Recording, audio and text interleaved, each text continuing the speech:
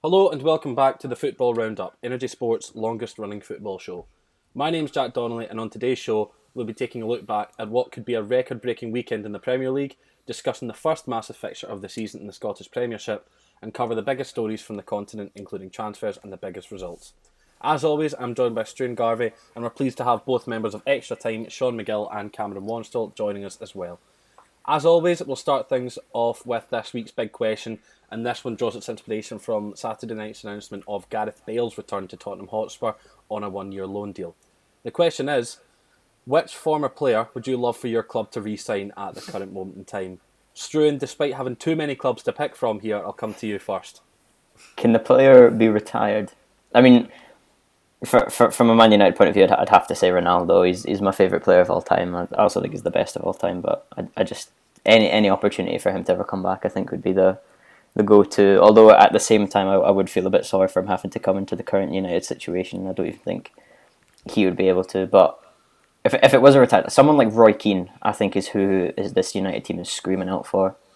Just someone to come in, grab it by the scruff of the neck, take the armband, and just basically get the best out of everybody on the pitch. I mean, yeah, I can imagine Ronaldo coming into United just now and trying to put off Jesse Lingard, trying to get him to Millie Rock for an Instagram video on his first day back at Melwood. Oh, no, that's Liverpool, isn't it, Melwood? It's Carrington, you know. He could be off to Spurs. Could be at Spurs by that point, no? He could be off. That's the gossip, if you're to believe. 30 million for. Well, was that the reported fee, or was it less than that? It was quoted at 30 million, which if you have ever doubt the English tax exists, Thiago went for 25 million and is 1 year older than Lingard. If Jesse Lingard is a £30 million player, I'm worth at least 10 million in today's market, and I don't even play football. So, I mean, that kind of says it all. Sean, how about yourself? I mean, Kelly at the moment, I'd imagine they'd be screaming out for Bachmann to come back in between the sticks as one player in mind, but is there someone else that you've got on your mind just now? Yeah, I probably would have said that at the start of the season, but the goalkeeping situation hasn't been too bad. But I've said plenty of times that we really struggle for creativity, someone in midfield who can pick a nice pass. So, I mean, it'd be any excuse anyway, but I'd go with Alexei Eremenko, who's probably the best player I've ever seen play in a Kilmarnock jersey. And just if he was in that team to sort of cut teams open and provide some guile, then I think we would be kicking up the table a lot more than we currently are. I know he would definitely bring something in. It would mean you're not having to rely on 47-year-old Chris Burke to act as your source of creativity from the midfield. He did come back for Chris Boyd's testimonial last season, and he was genuinely round. Like, I've never seen a more overweight. He was never the slimmest when he was playing professionally, but I might need to shed a few pounds if he has to come back. I mean, he still employed Chris Boyd up to that point, and it's true. They were on the same team in that friendly, and I wouldn't have wanted to have weighed those two. I mean, yeah, it's good to see Kilmarnock don't discriminate. If a man of any size could make it in that team, realistically. Absolutely. Cameron, how about yourself?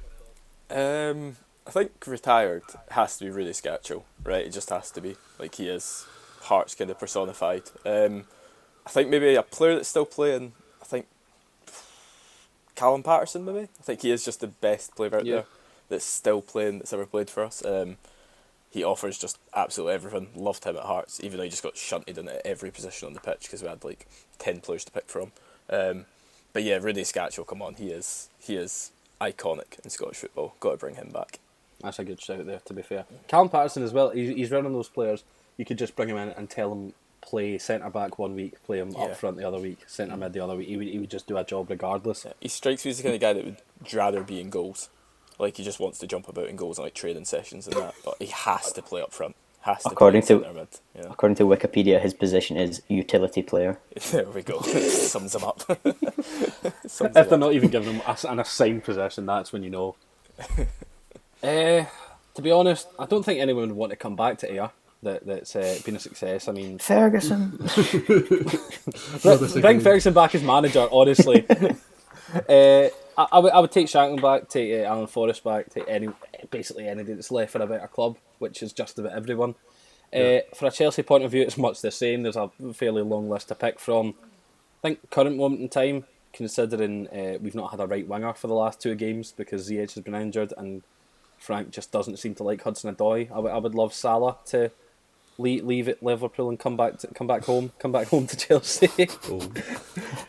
He scored for Chelsea before he scored for Liverpool. That's all I'm saying. He was part of that 6-0 win over Arsenal back in 2014. So that's when he really get kick-started in the Premier League. That's what the real watchers of the league will know him for. You keep telling yourself that, Jack. I will.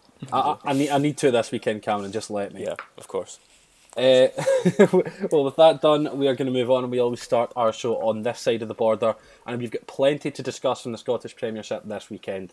We'll start things off at Easter Road, where Hibernian became the first team to score against Rangers this season, drawing 2-2 with the Glasgow side, leaving title rival Celtic just 1 point behind with the game in hand. Stu, and a Hibs fan yourself, you'll not be too unhappy with this result, I take it. No, I'm very pleased with that result. Unfortunately, I wasn't actually able to watch much of the games on Sunday anywhere across the country, but I think it's a very strong result for Hibs, and I think mentality-wise it's fantastic. Just even to score twice against Rangers, I think it's a phenomenal result all round. I mean, what did you make of it? I mean, you didn't really see any of the games, but it was a case of the Hibs and Rangers were both kind of undone. Rangers were the first team to score against Hibs from open play, but I think watching it, a draw probably the fairest result, considering the level of performances. Were you hopeful for a draw, or did you think that Rangers would end up taking all 3 points? Well, leading up to the game, I always kind of had it in the back of my mind. You know, this Rangers team, they are phenomenal. They're probably the best Rangers team we've seen in the last 5, 6, 7, maybe even the last decade potentially, all round. And although this is probably the best Hibs team currently in about 20 years, I was still a bit shaky going into it. It was really unfortunate because I was away and I didn't even notice that Hibs had gone 1-0 up. I only came back to see it was 1-1. And then when Rangers went 2-1 up, I kind of just thought, oh, it's going to be Aberdeen again this season. But then Chris Doig managed to score a goal, which was probably offside, as Chris Boyd will tell you. But yeah, I thought it was a really good result all round. I think both teams probably could have had another. I think Marciano made a great double save, and Nisbet missed a fairly good chance. But there was some controversy after the final whistle as well, which is probably going to take a lot of the attention away from the game. I do agree with that, but before we get on to that, you said it yourself, when it went 2-2, you didn't really know what was going to happen. And what Graham said in our group chat was as soon as it hit 2-2 on the 75th minute, he knew it was going to finish that way. Because Rangers found themselves 2-1 up shortly after the break, and Ianis Hagi was playing some of the best football he has done in a Rangers shirt so far, having an excellent game. And a lot of fans were left bemused at Gerrard's decision to take off the Romanian midfielder with 50 minutes left to play, especially considering how influential he'd been throughout. Sean, what did you make of this decision? I mean, could you see why Gerrard would want to bring on another striker in Jermaine Defoe to push for that late winner? Or should he have stuck with Hagi when he'd been playing so well and been pulling that many strings in the midfield? I don't understand the thought process of going for another striker while taking off the biggest creative outlet to get into those strikers. So if you're going to do it, then take off one of the more defensive-minded midfielders like Kamara or Davis or Arfield, who obviously left the pitch later on, but it just didn't make much sense to me. And Gerrard's done that a lot of times when they've been chasing a result. He's chucked on Defoe to partner Morelos, and I don't think it's ever worked for Rangers. So it was a strange decision, and it's interesting what Graham says, because I think when Rangers went 2-1 up, that was kind of a sign that Rangers' mentality had got better. It was sort of, they've overcame the odds, they were a goal down, and they've got it back to 2-1, they looked to be cruising. And then the fact that they conceded another, and he said he knew that they wouldn't get another one, sort of maybe we've been thinking Rangers' mentality looks a bit better, they look a bit stronger defensively, but it could be another sign that they might still struggle with that aspect of the game. And I think a lot of the time when it comes down to that late game in Scottish football between the two old firm clubs, it does become that much more of a mental battle. So if we're already seeing that kind of strain on Rangers now, it might not bode well for them come the end of the season. I know that's a lot to claim this early on, but just going by what you're saying there, Sean, it does kind of give me that sense that things might not be as easy as what Rangers fans have been thinking they have been after 9 games without conceding a goal. This game itself, it had a number of big calls throughout. A lot of people believing that Paul Hanlon was lucky to play the full 90 minutes after seemingly intentionally elbowing Hagi in the face.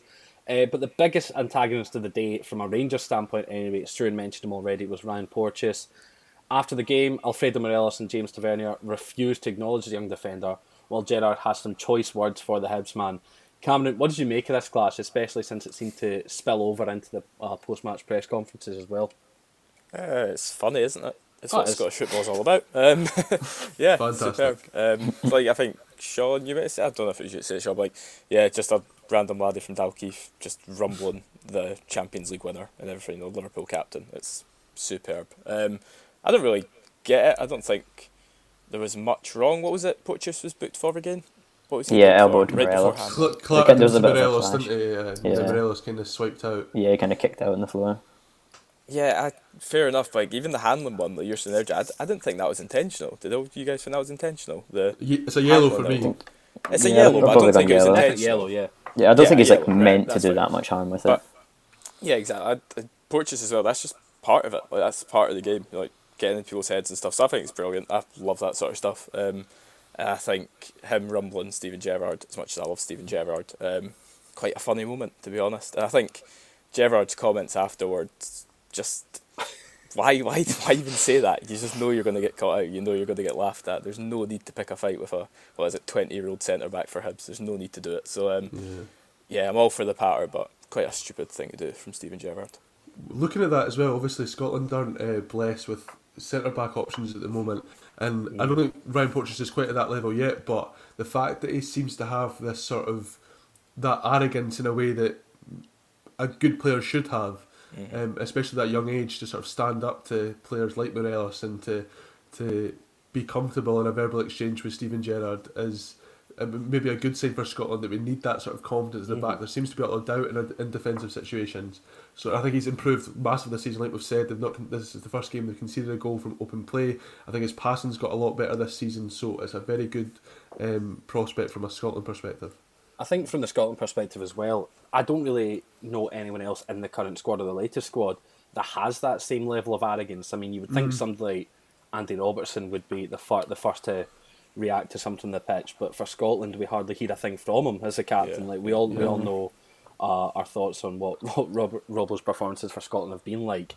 But I don't know, maybe inject that bit more character into a Scotland team would maybe kind of almost up the intensity from a Scotland side, which under Clark in recent games has looked just very bleak. I think the word would be, and I know Sean might not agree with me, might not thank me for that comment about Steve Clark, but I don't know, maybe Porteous could bring a bit of attitude to a Scotland side that's sorely lacking it. I think the best part about it was Porteous knew exactly what he was doing. His comments to Tavernier was saying he was a bad loser, I think, and then Gerrard reacted to that, saying that's rich considering he gets sent off in the 3-0 win last year. It's very Charlie Nicholas glasses, isn't it? It's very much Yeah. just a bit. What I think my favourite. It was a weird sort of half smirk when Gerrard said that. It was like, why are you getting like?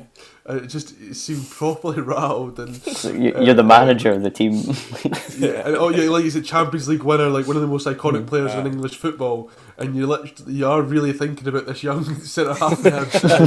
It's quite worrying. It's like that wee smart. He's definitely just like congratulated himself in his head. It's like that was a good one, Stevie. That was class there. Well done. I've done him there. I think my favourite thing from the whole post match was James Delaney tweeted out the Jack Ross press conference saying, when asked whether he thought Paul Hanlon should have been sent off, laughed, then simply said no. No. I think it just provided some excellent moments that we'll probably talk about or reference back to, especially with Gerrard's press conferences in weeks to come. After this specific result, Celtic will have been rubbing their hands together in anticipation of both their game in hand and the first Old Firm of the season, with the 17th of October drawing ever closer. Celtic themselves ran out 3-2 winners over Livingston, but once again they had to overcome a real challenge from their opposition. Sean, what did you make of this one? Was this another case of Celtic's individual player quality assuring them of a win, opposed to a team cohesion? Because they went a goal behind, I think it might seem a lot more worrying than it perhaps was for Celtic. And it was just the odd defensive mistake and then a pretty dodgy handball decision, I would say, for the Christopher Ayer penalty decision. But I think, obviously Celtic have a much better quality. I think some of the goals are really, really good. I really like that Ayeti finish. So I wouldn't be too worried. I do think they need to sort of these defensive mistakes, but that'll come as sort of Duffy and Iron and Julian wasn't playing in this game, No. obviously, as they get to know each other, and as the system gets nailed down again with the new players, then I think they'll be all right. I mean, you mentioned Ayeti there. He's been on fire really for Celtic. I mean, it does baffle me that Lennon did choose to play those two games without strikers, but that's I believe four Premier League games or Premiership games rather, sorry, and 4 Premiership goals. So a goal a game, and with Edouard kind of seemingly in and out of the team more frequently than usual, I think Ayeti's been a decent bit of business for them if they are just wanting to keep those goals coming in Edouard's absence. It's a fantastic finish against Livingston as well from Ajay. Aye, definitely. They came on The for Serrano goal was great as well, Julian Serrano, who I still love that the fact that he's on loan from Monaco and Livingston. I just think that's absolutely fantastic. But yeah, great finish with him, and it'll probably finish second in the goal of the month poll, so that'll be great. behind Shankland's. That won't finish. It'll be a tap in from Edouard or something. It'll be Morelos' goal against Hibs. That'll win goal of the month when it was just a touch and finish into the Actually, top no, corner from 2 yards. the 1-2 because Ali McCoy's. Ali McCoy's famous 1-2, the most incredible 1-2 you ever. I thought you guys were harsh. Like, I thought the fact that he just killed it with that one touch straight back to Darfield, I did enjoy it, but you guys. No, it was good. It was good. Don't get me wrong, but the way he was describing it on commentary made it seem like it was Iniesta with a sheer bit of brilliance that no one else could ever come up with. That's just Ali McCoy though. His love of football just comes pouring out through his love of football. He should. It's not his love. I think he does it quite a lot. To be fair, like I remember. He did the Merseyside derby on Amazon last year, and he just seemed to be he just has a tremendous time. He's just having a brilliant time, and it makes me enjoy the football more as well. My favourite thing that he did was during the 2018 World Cup, and then just halfway through the game, he just started talking about he'd gone on to a tour in a museum in Russia, just in the middle of a football. Russian history. Yep, just what he's been doing his time, enjoyed his time in Russia. I think it's fantastic. Ali's just loving life, isn't he? He just loves talking about life and football. It's on Sky and BT. Not many can do that. Not many can do that. You're right. He's worth it though. And Prime. Oh yeah, I'd pay top dollar. Ali McCoy, you just love to hear him. Telly every week, please, Ali. There we go. Cameron, moving on to Livingston, they only have 1 win from 8 this season and currently sit bottom of the Premiership on 5 points. Considering that some of us here at Energy Sport had them touted for a top 6 or thereabouts finish come the end of the season, what do they really need to do to get themselves out of this unfavourable situation? I'm not really sure. I don't even think they can take much away from this game either, because even though they came close, I think they were just flattered by a bit of luck. Like the penalty, like Sean said, it was a dodgy decision. Even if it was still just a lucky decision. And the Serrano goal, as much as it was a great goal, keeper maybe could have tapped it over. So I don't think they can take much away from this game. I think they've just got to go back to what they were doing before. I think they've still got the same manager, and haven't they? It's still Gary Holt at the team, so go back to what they were doing before. I don't know why it's not clicking for them. I don't know if it's the personnel or if they are trying to shift tactics, but whatever it is, go back to basics. Do what they were doing the last 2 seasons, and hopefully we'll see them rise up a little bit. Because even though they're a bit like Hamilton in that sense, they maybe shouldn't be in the league, they're still just a little bit different. They're a throwback to an older era, and I think most fans quite like that. I just want to see Alan Forrest and Nicky Devlin do well. That's all I want from this Livingston team. And Scott Tiffany, he was at us for a wee bit last season, so they are shifting between a 3 and a 4 a lot this season. It was a back 3 on Saturday against Celtic, and the week before against Accies it was a 4. Sorry, John, I didn't kind of.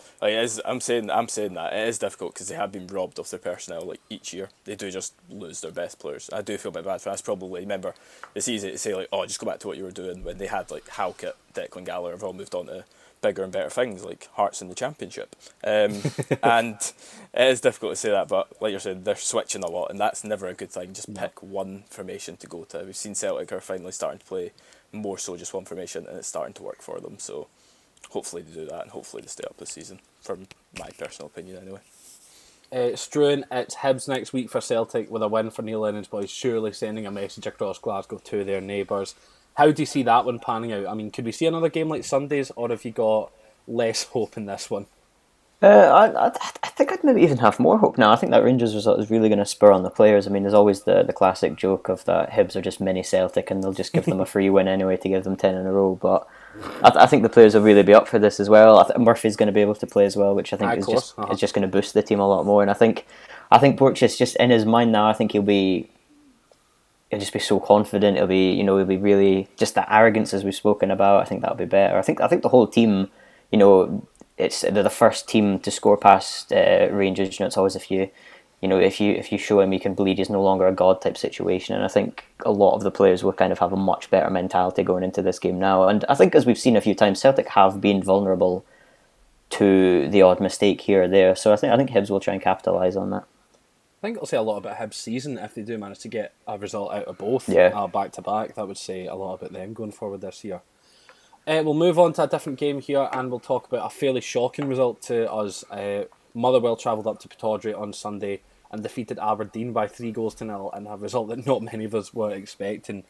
Cameron, surely this was the exact result that Motherwell needed to truly get their season back underway, especially since Aberdeen had been in a fairly competent winning streak in all competitions. Yeah, definitely. I think Motherwell just came out fighting. I don't think there was anything you could really say about the game tactical or whatever. I think Motherwell really just came out, wanted that 2-0 for 9 minutes, killed the game by the 23rd, and Aberdeen just never really looked like getting back into it, did they? Even their better players like Ross McCrory has been rightfully praised the last few weeks. Even he had a poor game, he was at fault for the goal, the third goal I should say. And they just looked, as soon as that second goal went in, they just heads down. They didn't want to be there, and good on Motherwell because they clearly are good enough to rise back up the table. I think they will. Still got a great manager there with them for now, so yeah, great win for Motherwell and just an off day for Aberdeen. I think as long as they get their heads back straight for the next game, it won't be a long-term problem. It's true, and the other big news coming out from Pittodrie over the weekend is that Scott McKenna's future at the club seems uncertain, with a substantial offer being submitted for the defender reportedly from Nottingham Forest in the Championship. What do you make of the potential move? How do you think Aberdeen are going to get on without him if he does go? McKenna's a weird one because I used to think he was quite good, but I'm really not too sure on him. I think from an Aberdeen point of view, apparently it's going to be the biggest transfer fee they've ever received. So I think it's maybe going to be an offer they can't refuse situation, and I think they may be better off taking the money, especially with Ross McCrory coming in as well, who can potentially play in defence to fill in there. I think for McKenna, I can't tell if it's going to be a step forward or a step backwards Nottingham Forest, because they did look good at times last season, but then they just sort of crumbled away. They've sold a few of their players off now, like Matty Cash to Aston Villa. It'll be an interesting one, to be honest. Liam Lindsay is probably the example I'd go for. I thought he was fantastic in Scotland, and then he got the move to, I can't remember where it was, but he's at Stoke now. Where did he go before Stoke? That's a really good question. I've got Coventry in my head, but that's Michael Rose, isn't it? Yeah, I think so. But it could be something similar to Liam Lindsay, where in Scotland, he's one of the most promising youngsters, and then he's gone down south, and we haven't heard from him again. And I think that's probably the most likely outcome for Scott McKenna at the moment, to be honest. But hopefully it does work out for him, I guess. I really hope it works out for the club as well. Just before you jump in, there, it was Barnsley. Sorry, was that? I was just going to say that it was Barnsley. I do hope it does work out, because we've looked at it in the past and what Aberdeen's kind of selling kind of reputation has been, and it's been fairly poor on the whole. When we a few weeks back with the Lyndon Dykes move realised that Livingston managed to sell him for more than Aberdeen made from 7 or 8 big names combined. So I really do hope they do get a fairly decent fee for him if he does go on and take his talents down to England. In our last game of our Premiership coverage today, Sean's asked me if we can talk about Kilmarnock again. Begrudgingly, I've agreed because they won, so we're going to go ahead. They got a big 3 points on the board after going a man down in the first half at home to Hamilton. Sean, coming into this one, Aki's had 4 players ruled out due to COVID testing, with another 3 on the physio's table, so they were unavailable. But then they also didn't muster a shot on target in the second half and left Kelly to run out 2-1 victories and claim all 3 points. How did you find it? Well, even though you've tried to undermine the win there with mentioning all the Aki's absentees, it still was a very good win for Kelly, considering that they played 70 minutes with 10 men. Kelly started a lot brighter. Really good footwork from Chris Burke, who still amazes you considering his age, and a really good finish from Greg Kiltie to put Killie in the lead. And then, like they have done this season, Aki's score from a set piece. I think they've scored 5 goals this season, 4 of them set pieces, and one a Christopher Julian own goal at Celtic Park. So it's definitely their specialty. And yeah, Eamon Brophy gets sent off. It's one of those ones that if it was given as a yellow, then I don't think people would have complained too much. But I also was perfectly fine with it being a red. It was just a bit daft from Eamon Brophy, and completely unnecessary. But it's a situation that Kilmarnock have been in before. The disciplinary record hasn't been bad since sort of the Steve Clarke era, but I remember there was a game against Dundee where Killie were 2-1 down and down to 10 men, and they managed to win that game 3-2. It's a really good fighting spirit, and Alex Dyer seemed to get the players really up for the second half, and they came out playing much better. Like you said, Aki's didn't even get a shot on target, and you wouldn't have really known who was the team with 10 men in that second half. And Nicky Kabamba gets the winner after some dodgy forward play earlier in the game. So yeah, a really good win for Killie, and a big one for Alex Dyer and his team's confidence, because if you end up losing that one, then you're starting to really worry about if he was the right man for the job. Now, I just wanted to touch on prospects of relegation just in this one, because we've said for a few weeks that it is actually a possibility for Kilmarnock just based on recent performances. And I know we were talking yesterday about how good it would be for Energy Sport to have an Ayrshire derby while we're all at uni. Yeah. But and you bringing in Nicky Kabamba there, that brings me on to it. I think 7 goals in 11 home games, but none on the road in 9. Yeah, that's right. So how important is it going to be for Nicky Kabamba to finally start scoring away from the Billy Bowie Energy Sport? I don't know what the Bernabeu. I can't keep up anyway. The Bernabeu. How important is it going to be for him to start scoring away if Alex Dyer really does want to make a case for staying in the league this season? Yeah, it's going to be more important considering Brophy will miss at least the next game at St Mirren Park next week. I mean, that's still a pretty good return. It's good. No, fantastic, yeah. So I think Nicky Kabamba's been, on the whole, a good signing for Killie.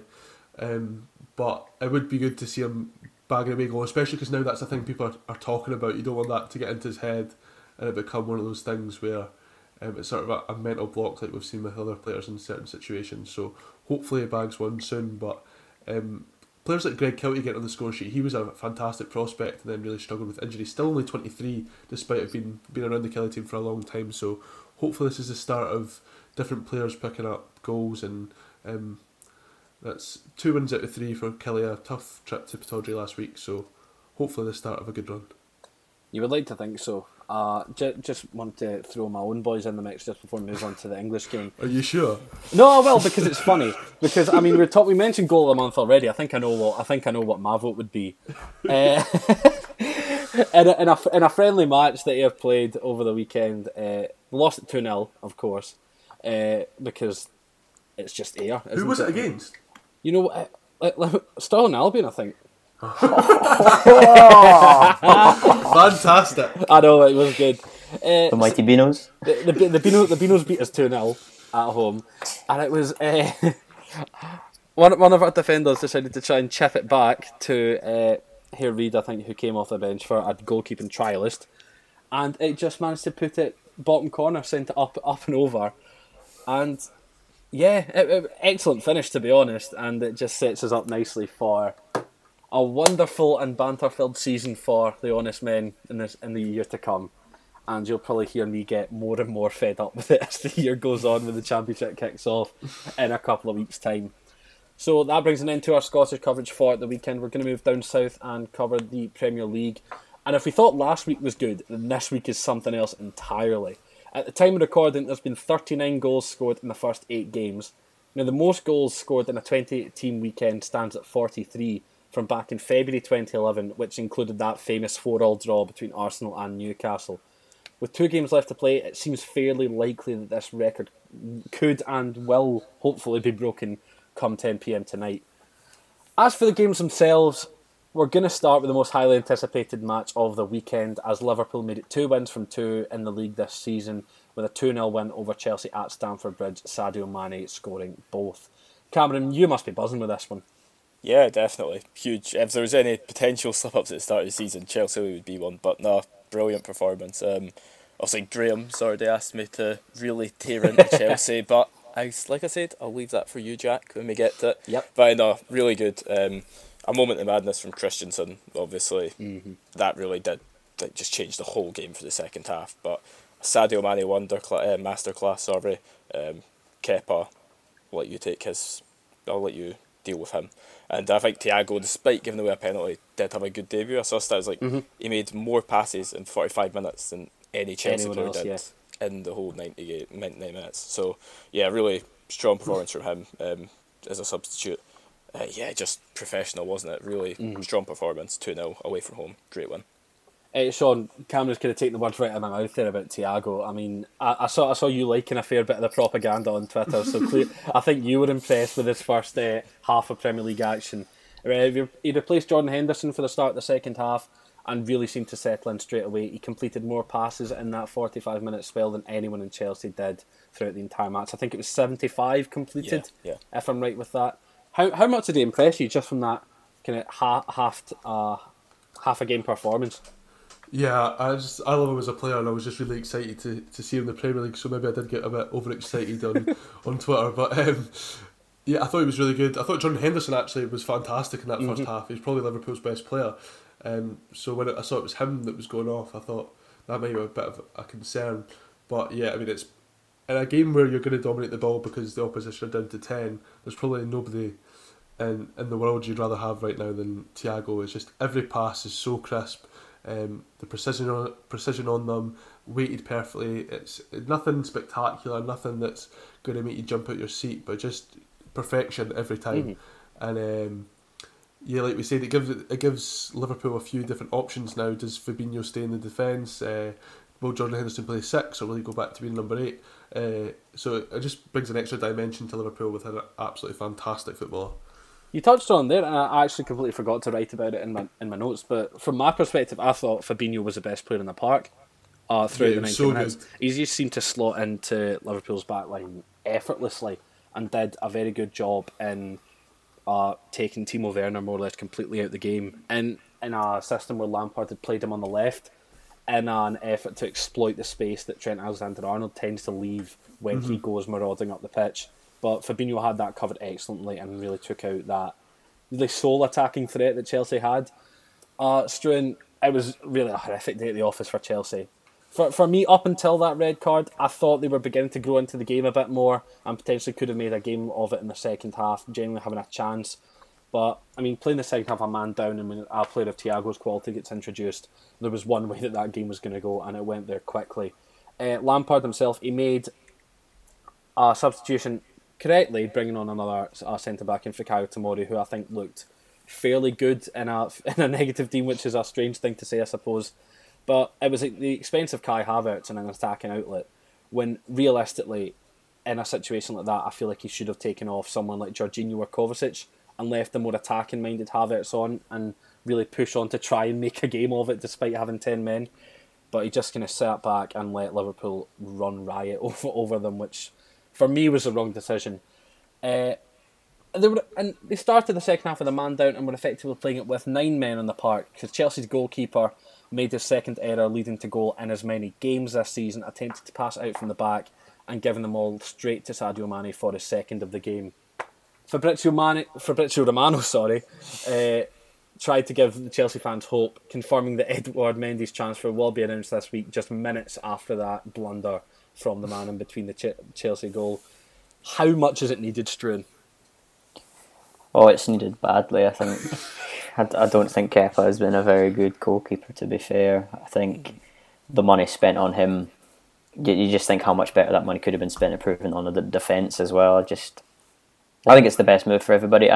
I'm still a bit surprised, though, in a sense that Kepa is still being picked. I know Willy Caballero is about 39 by now, but just from the Kepa point of view, I think he just needs dropped for his confidence. I don't understand why he is continuously being played. I mean, everything that happens on social media, I'm sure he sees that himself, and I don't know where his confidence is right now, but it is at least through the floor. I don't think even just completing passes out from the back. And I think the big problem is when you see goalkeepers going through this, as we did with David De Gea quite a lot last season, and we've even seen it with like top class goalkeepers like Manuel Neuer. At their age and experience, you kind of have that faith that they've done it before, they'll get back. They've shown how good they are. But at Kepa, at such a young age, we've never really seen a world-class goalkeeper there from him. And I think he's 26 now coming up as well. And for the price tag that was paid, I mean, I just compared to Alisson, who was about 4 or 5 million cheaper than Kepa and has been phenomenal for Liverpool, really. I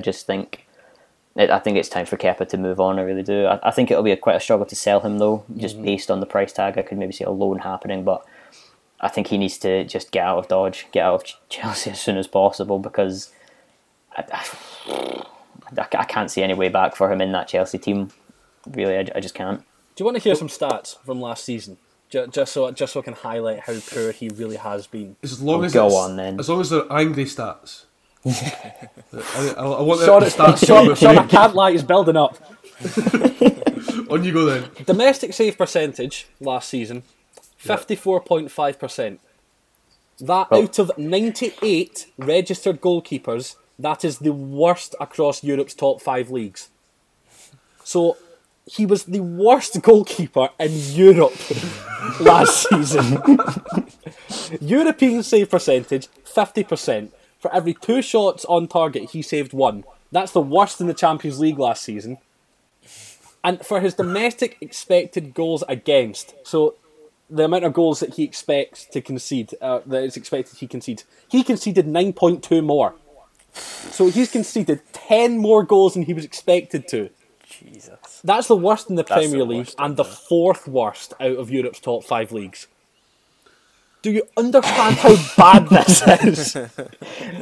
For a team that has gone from Petr Cech and then to Thibaut Courtois, who obviously wasn't as good as Cech, but he's better than this, to this man. Given the season Courtois just had at Real Madrid as well. Mm-hmm. Yeah. Is Kepa the worst transfer in Premier League history for the yes. Yeah, absolutely. Yes. There's no, try and tell someone like Danny Drinkwater, that was us as well. 100 million on this man and Danny Drinkwater. I need to try and move on because I'm genuinely at the point. I say something, so you don't have to speak, Jack. Will I make a point? Please do. Yeah. I want to try and get off this goalkeeper movement at the moment. It's still about Kepa, but I was just going to say. No, go for it. Struan's point there, like, how's he not been dropped yet? Surely he's dropped now. Yeah, like surely. Like that. You'd be as well sticking Thiago Silva in net. Yeah, you have anyone but him. Like, who's Chelsea's smallest player? Kante. Shove him in because he's better than him. He can at least make a pass. Like, I don't get the man. Like, this is not even just Kepa. This is goalies in general. Like, I'm not saying goalies have the hardest job in football, right? But he takes a touch. He has time. There's only 2 places he can't kick the ball, and he kicks it at one of those 2 places. He kicks it right at Mane. Why not just punt it to left wing? 2 That's yards. What I don't get. 2 yards. If in doubt, Mane's feet. We're told from a young age, if in doubt, kick it out. Man is the most expensive goalkeeper in world football.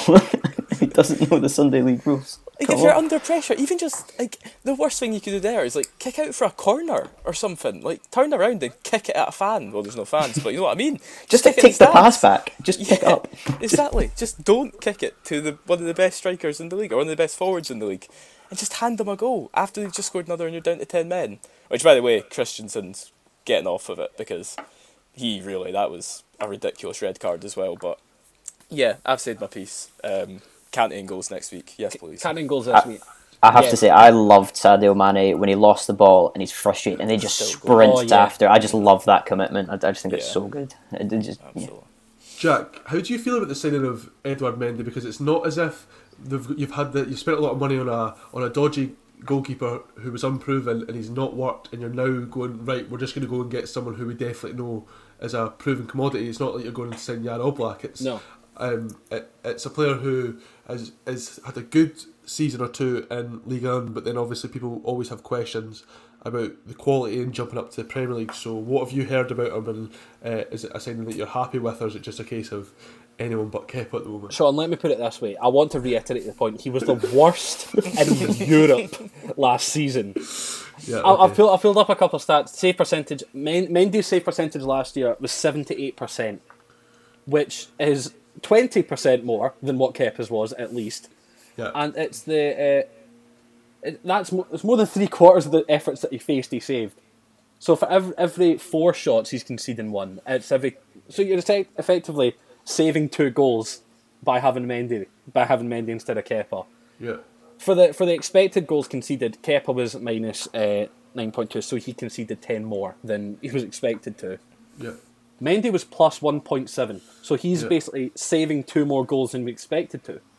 So he's performing above his expectation last season, and I do agree that he's not a world beater. He's not going to be one of the best keepers in the world. He's 28 years old. He's never really had a big break at a big club.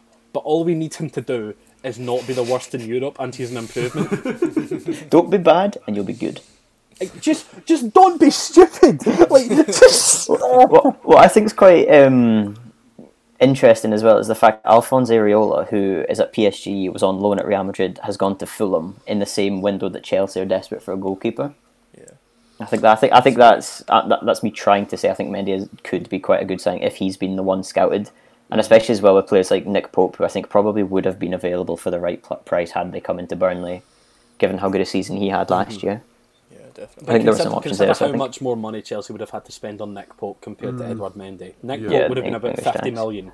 I mean- realistically, English-Saxon in the same league. So, and considering that, I made the point that Burnley rely on Nick Pope a lot to get them through games and to be able to secure the wins, compared to spending 20 million on Mendy, who's the same age as Nick Pope, and all he has to do is not be the worst in Europe, and he's an improvement. So. I know he was at Arsenal, but I think Emi Martinez could have been an interesting shout, because I think it was about 20 million he went to Aston Villa for, and I think he was fantastic towards the end this is for Arsenal. So I suppose Arsenal probably wouldn't have sold to Chelsea being a direct rival, but then again, that's not really stopped anything from that in the past. No, it's not. You're right. I think I really just want to move on from Chelsea at this point, because, or more the goalkeeper than anything else. I think the one point I will make about Chelsea in this game, they looked fine up until Christensen's red card, but again, I do want to reiterate for Chelsea's sake, this is still a team that's not fully complete.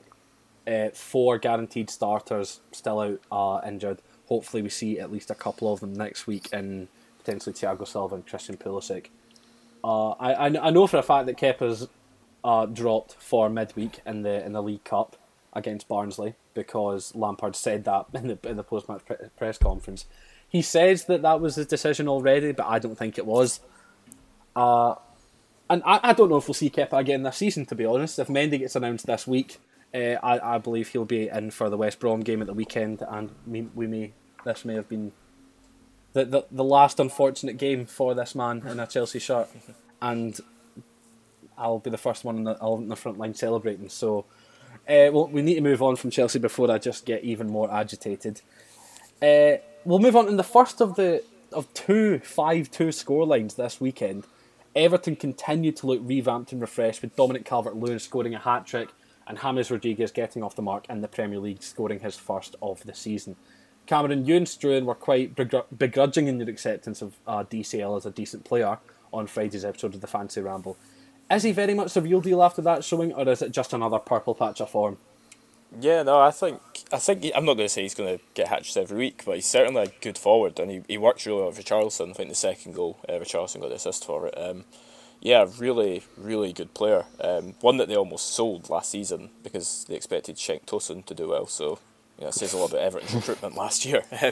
Yeah, no, a great player. Looked really, really good. He was lucky with the first one that it didn't come off an Everton player, but you take them really quick, clever thinking with the back heel. And yeah, definitely by far the best player on the pitch in what was a really crazy game. So yeah, top player. Hopefully, I could see him getting maybe 15 goals at least this season. I think. Mm-hmm. I don't know if what did he get 20, last year? 13?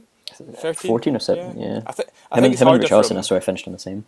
Yeah, that's literally just what it says. That Richarlison will take a big chunk of the goals as well. If he was on his own up front, then he'd maybe get more. But if him and Richarlison can both get 15 goals, 18 goals each, that's that's a team that's Huge, pushing for yeah. European spots. So, I Absolutely. mean, that's a brilliant front line. So yeah, really exciting Everton team this season, has to be said.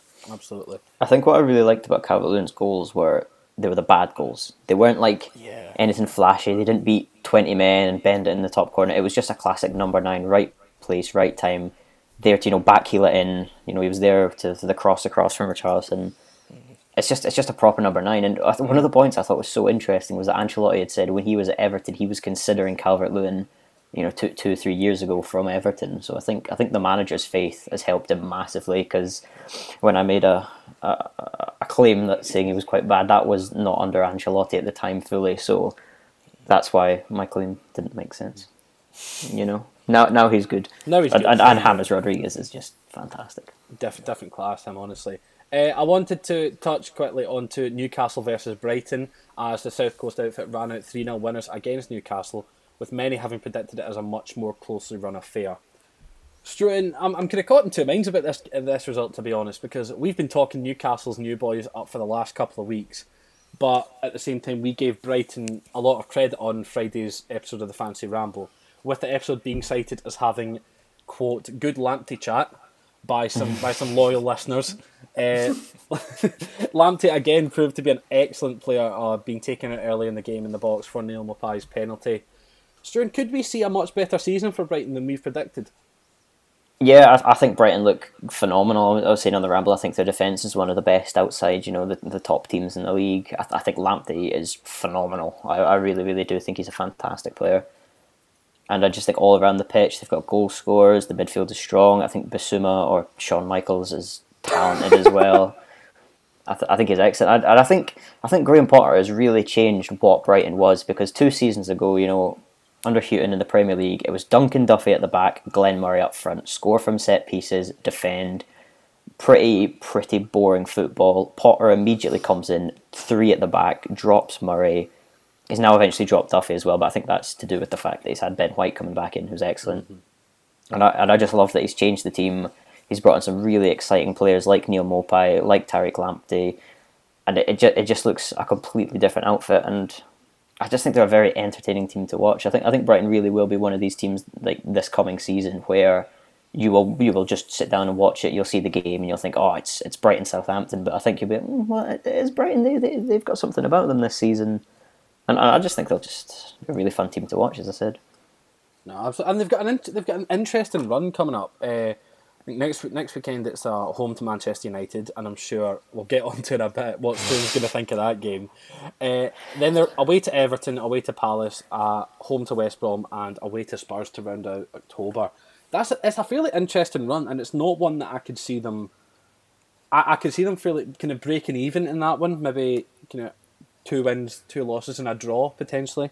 So I think it could be a fairly decent run. They'll pick up a fair few points from it. So I'm interested to see them. But Newcastle, they just didn't really look to be at the races the same way they were against West Ham last week. Alan St-Maximin looks to have been injured early in the first half, which could be a blow for many, not exclusively fancy Premier League managers. Jamal Lewis might have been injured by that WWE move that he suffered in the 88th. So maybe more trouble brewing at Newcastle than we thought initially, but hopefully they get their problems sorted out sooner rather than later. The second 5-2 of the weekend came as Spurs ripped through a flat and overexposed Southampton side. Harry Kane and Kingman seemed completely buoyed by the Bale and Reguilon announcements, with Kane supplying Son 4 times before scoring the 5th goal himself. Sean, when we've got 2 players of this quality performing at this level, with a very good player in Bale adding to that attack for the rest of the season, could we see Spurs properly challenge for top 4 when many were consigning them to potentially a 6th place finish? They could. I think they could push for top 4. It's just a matter of whether these exciting attacking players are still compatible with Jose Mourinho, because as said on last week's show, I've not enjoyed watching Spurs. I actually didn't watch this game because I was watching Hibs Rangers, so it's only the highlights of this I caught. But I think with those players coming in, I think you need to see a change attacked from Mourinho. Reguilon's a really attacking left back. Matt Doherty's obviously very forward thinking as well. Tanguy Ndombele, I think, showed that he's the key to making this Spurs midfield interesting, because we said last week the likes of Harry Winks and Dyer and Højbjerg just aren't really particularly exciting. So I think if you get one of those, the one you trust the most to anchor that midfield, and then if you play Ndombele, and I think Giovanni Lo Celso was fantastic as a box-to-box midfielder in the second half of last season. So if you can get those three, and then obviously that front three that you mentioned, it could really turn the corner for a spell of the Spurs team that's just been really drab and really uninspiring. So it'd be good to see them change their style, be a bit more attacking, and hopefully push the top four, because as we've seen, it might not be as plain sailing for the likes of Chelsea and United as we thought. You've wrapped it up nicely to let me move on to our final bit of Premier League talk on today's show. Obviously, I'm going to come to Struan for it. I don't know if he'll kind of take my approach of more anger, or whether it's just going to be sheer disappointment in his club once again. Manchester United, in their first game of the new season, fell to Roy Hodgson's Crystal Palace sword. 3-1 that they lost at Old Trafford. Palace doing it yet again. Goals from Townsend and 2 from former Manchester United man Wilfried Zaha. Struan, talk me through this game. I know there were a number of moments where, especially the penalty, that just didn't sit right with a lot of people. I mean, De Gea jumping a couple of inches off his line, and then forced to retake. Zaha scored the one that after the penalty saved. So how did you see it? I mean, was it a case of my approach or your own disappointed approach? Well, I'm gonna go in a little bit on Ollie for this one here, more than because although the board and everything, that's who the anger should be directed at for what is a terrible transfer window. It can't be wrapped up in any other way. It's a terrible transfer window. But regardless, that side should beat Crystal Palace. If you had to do a combined 11 between the two teams, I think the only, not with form out the window, if you had to pick the best 11 between Palace and Manchester United, I think the only Palace player you'd probably put in would be Zaha. Maybe a case for Guaita, maybe somewhere else. But I think the decisions were all wrong. Marcus Rashford pulled out from England international duty with an ankle injury. He's not been the same anywhere since the start of the year with that injury, and Solskjaer will not drop him. Paul Pogba has not played a game of football friendly or competitive since the Europa League semi-final, had to withdraw from France duty because he had the coronavirus, has been in training for 1 week and started. Donny van de Beek played both internationals with Holland, a full pre-season with Ajax, and even featured in Man United's pre-season with Aston Villa. Pogba gets picked. Scott McTominay can't pass a ball. I love Scott McTominay, but in a game of football where Man United are going to have all of the possession, you want Fred, you want Matic, you want somebody who can actually string a few passes together. And Victor Lindelof didn't play for Sweden in their second game, as the Swedish manager said he was suffering from fatigue. Solskjaer then came out in a press conference throughout the week and said that Eric Bailly is looking strong, he's looking fit. Victor Lindelof then gets picked. Aaron Wan-Bissaka is not fit, but he's on the bench, so he can clearly feature for some period of the game. The first goal that is conceded is quite honestly a mirror of the first one against Sevilla. The right back is pushed up the pitch because for some reason that's part of the tactics. The right centre back, which is Lindelof, then has to get pushed out. I've praised Lindelof and I do think he is quite good. However, in a one-on-one situation, Chocolate Fireguard is just beaten. Harry Maguire is totally taken out of the equation. There's nothing he can do. And for some reason, Luke Shaw doesn't notice that he actually has to mark a player who's overlapping from the right-hand side in Townsend. He then realises when it's too late. Luke Shaw has pace. He can get to that ball first. Doesn't realise Townsend's there, tapping at the back post. The penalty decision I think is quite ludicrous, the handball. However, I think it's fair because Lindelof gets nutmegged and just has to recover, which is ridiculous. The penalty, De Gea's off his line, that's the rules, it's got to be retaken. I think the only thing I would complain about is that they swapped penalty takers, that Zaha then got to take the second. I think that's a bit, you should have to stick with the guy who took it originally or whatever, but... And then the third goal, Zaha just basically finished Lindelof's Man United career at that point. Just for that game, it was abysmal. And to be honest, I think the scoreline flattered United. I think getting a goal, it was scrappy. I think Crystal Palace were the better team. This wasn't a game where Palace won from a lucky counter-attack or an own goal that Man United silly conceded. It was a deserved win. And I just think there were so many problems with that team. What summed up for me is there's a brief 30-second clip of Paul Pogba where he's got the ball and he's obviously not match sharp. He's not ready. And he gives the ball away, and it's Bruno Fernandes who's playing as the number 10, advanced from McTominay and Pogba, who runs back, wins the ball, it goes back to Pogba again, and within about 3 seconds he's given the ball away. And I think it was just a mess from top to bottom. And I'd be scared of Brighton. I really would. Brighton and Spurs coming up next in the league. I'd really be frightened of what's going to happen because, as I mentioned, the 4 players who started that game, and Lindelof, McTominay, Pogba and Rashford, I don't think any of them should play against Brighton, but I'd be surprised if Solskjaer even drops 2 of them. Because one of the things that's been clear is his reluctance. And even De Gea made a few mistakes. He made a quite decent save against Ayew, but in the opening half he just passed the ball away into the midfield, completely missed the man. United have brought Dean Henderson back for a reason. Don't sit him on the bench if you're going to be playing him £120,000 a week. And I think as well, Man United would talk about. I was watching it with my dad at the time, and he said, United have been linked with Jadon Sancho and Harry Kane and all these players up front. Even if they were playing for United, the best would probably have been 3-3 because the defence was just shambolic. Really, I think Harry Maguire is the only player in that defence who should be starting regularly for Manchester United. And that's the end of my rant. Somebody else.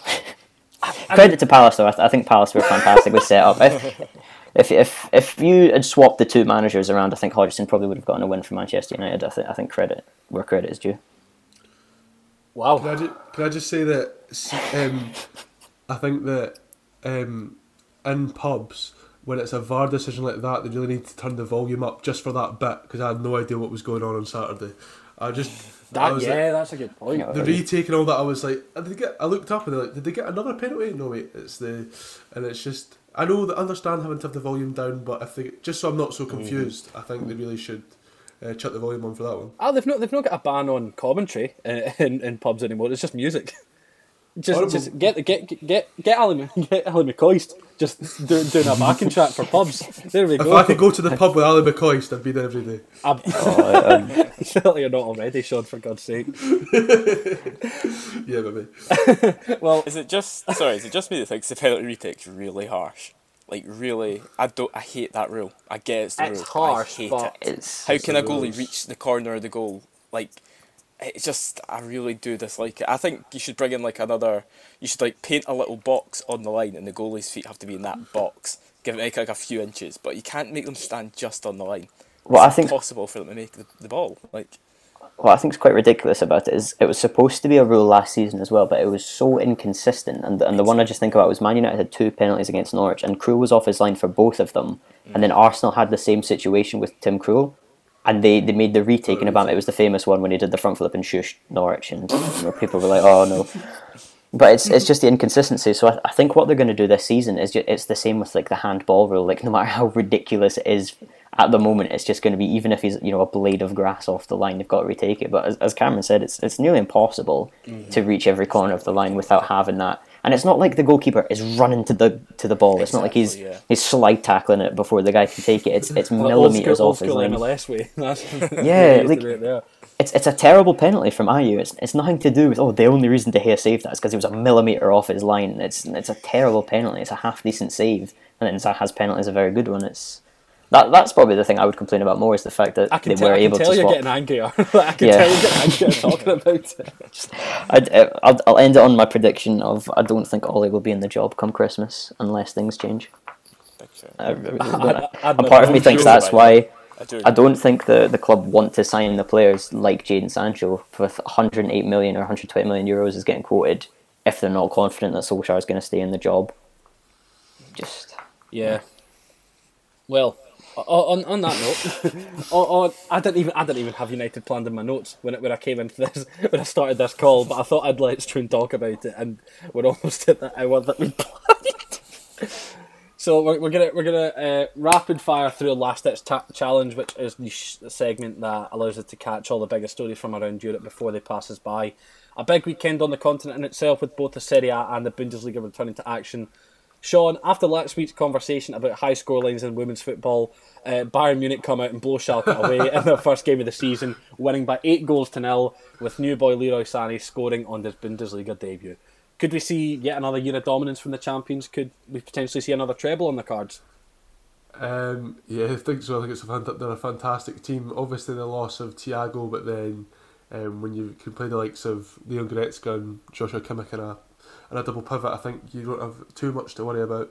It's just maybe more of a lack of depth, because I think then it would be Tolisso, who would come as the next midfield option, and he's obviously not the standard of the outgoing Thiago. So, but yeah, that attack's only got better with the addition of Leroy Sané. And from a Schalke point of view, I mean, they were rubbish in the restart that we saw a lot of. They were, yeah. And there might be some pressure for David Wagner, who was doing a good job. I think they're sat in sixth, start the Bundesliga restart, and then just completely fell away. And yeah, that defence seems really bad. And I think I'd rather some of the WSL defences than that Schalke one. I'd echo that, to be honest. I think they could probably put in a fairer performance, we'll say. I think so. Moving on, Cameron, we saw Andrea Pirlo win his first match as a senior coach on Sunday, with his Juventus side running out 3-0 winners over Sampdoria. Cristiano Ronaldo started his 18th season in professional football with yet another goal, although some of us would still claim he's well outside the mark of being one of the best in the world. Seeing as Pirlo only received his relevant coaching badges last week, how important could Ronaldo be to the new manager if he is to guide Juve to their 10th successive Scudetto title?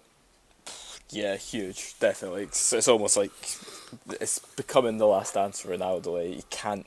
I know he's a physical specimen, but he can't go on much longer. So he's really going to want to drag that club to success, not only in the league but in Europe as well. And Pirlo is a young manager. I know he's got a good coaching staff behind him, but yeah, he'll definitely have to focus more on the tactics and let the real leaders of that dressing room really lead the dressing room and take on more responsibility than ever. And that's not a bad thing, to be honest. When you've got Cristiano Ronaldo, Chiellini's still there, Buffon's still there, isn't he? So why not let them take more responsibility? And I think Juve can see them winning the league again, but I'm not sure about the Champions League, I have to admit. I caught this game and I thought that it was really brave selection from Pirlo. He handed out quite 2 or 3 debuts. Dejan Kulusevski was fantastic, and he's got the opener with a really nice curling finish.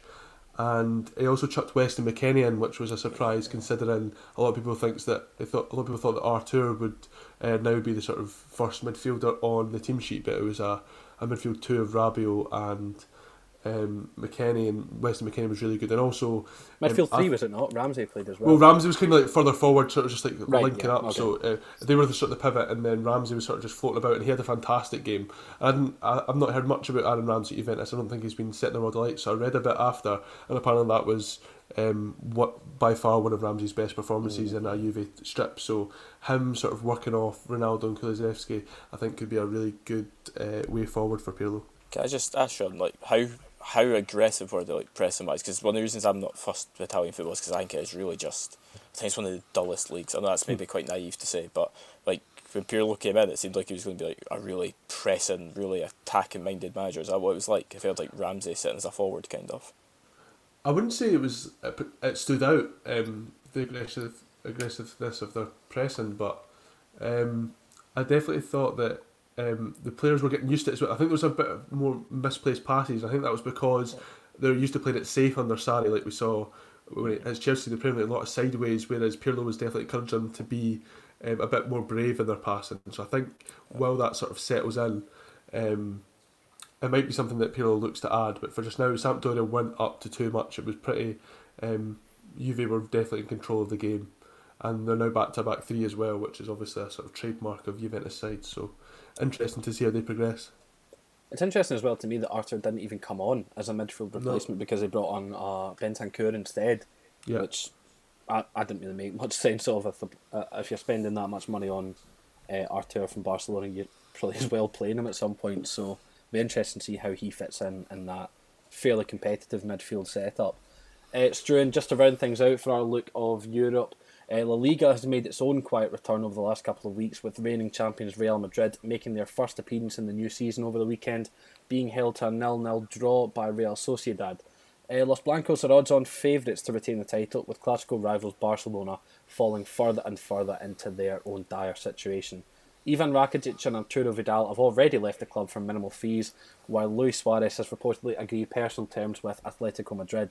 However, Ronald Koeman doesn't currently have the funds to bring in their top targets, with the financial situation at the club very troubling. With it supposedly being Lionel Messi's last season at the Camp Nou, could we see a very underwhelming Barcelona this season?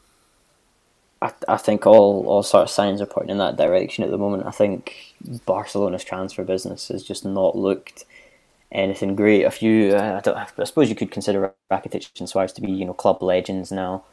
I think Vidal just made a few comments about Bayern Munich and didn't really work well for him. I think, for me, I don't know if Koeman's the man. I mean, it's interesting to me that Juventus and Barcelona, both jobs were available with a manager like Mauricio Pochettino, never ended up. And I know he has that past with Espanyol, but I just don't know if Koeman's the man. There's been talk as well, he said, about Ricky Puig, who he said should leave the club, who last season was one of the bright sparks for that team. So I'm really not sure. Even the signing of Miralem Pjanic, he's 30 now. It's not that inspiring. The players who they've been linked to, Memphis Depay is an exciting player, but I'm just not sure he's Barca quality. And I do think Wijnaldum is a good player who's quite heavily linked as well. But I mean, Wijnaldum's 30 this year. It's just there's just not really a long-term plan when you think, Gerard Piqué, Jordi Alba are once again going to be in that defence.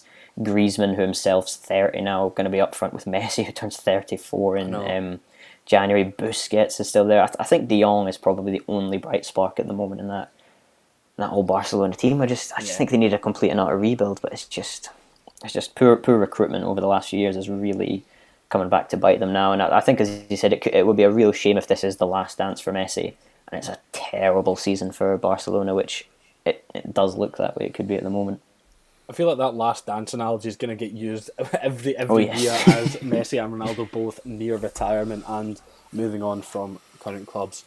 Well, that's all from us this week. Thank you very much for listening to this episode of the Football Roundup. Be sure to subscribe to Energy Sports podcast feed wherever you get yours, and follow us over on Twitter to keep up to date with all of our sports content. Thank you very much to Struan, Sean and Cameron for joining me today.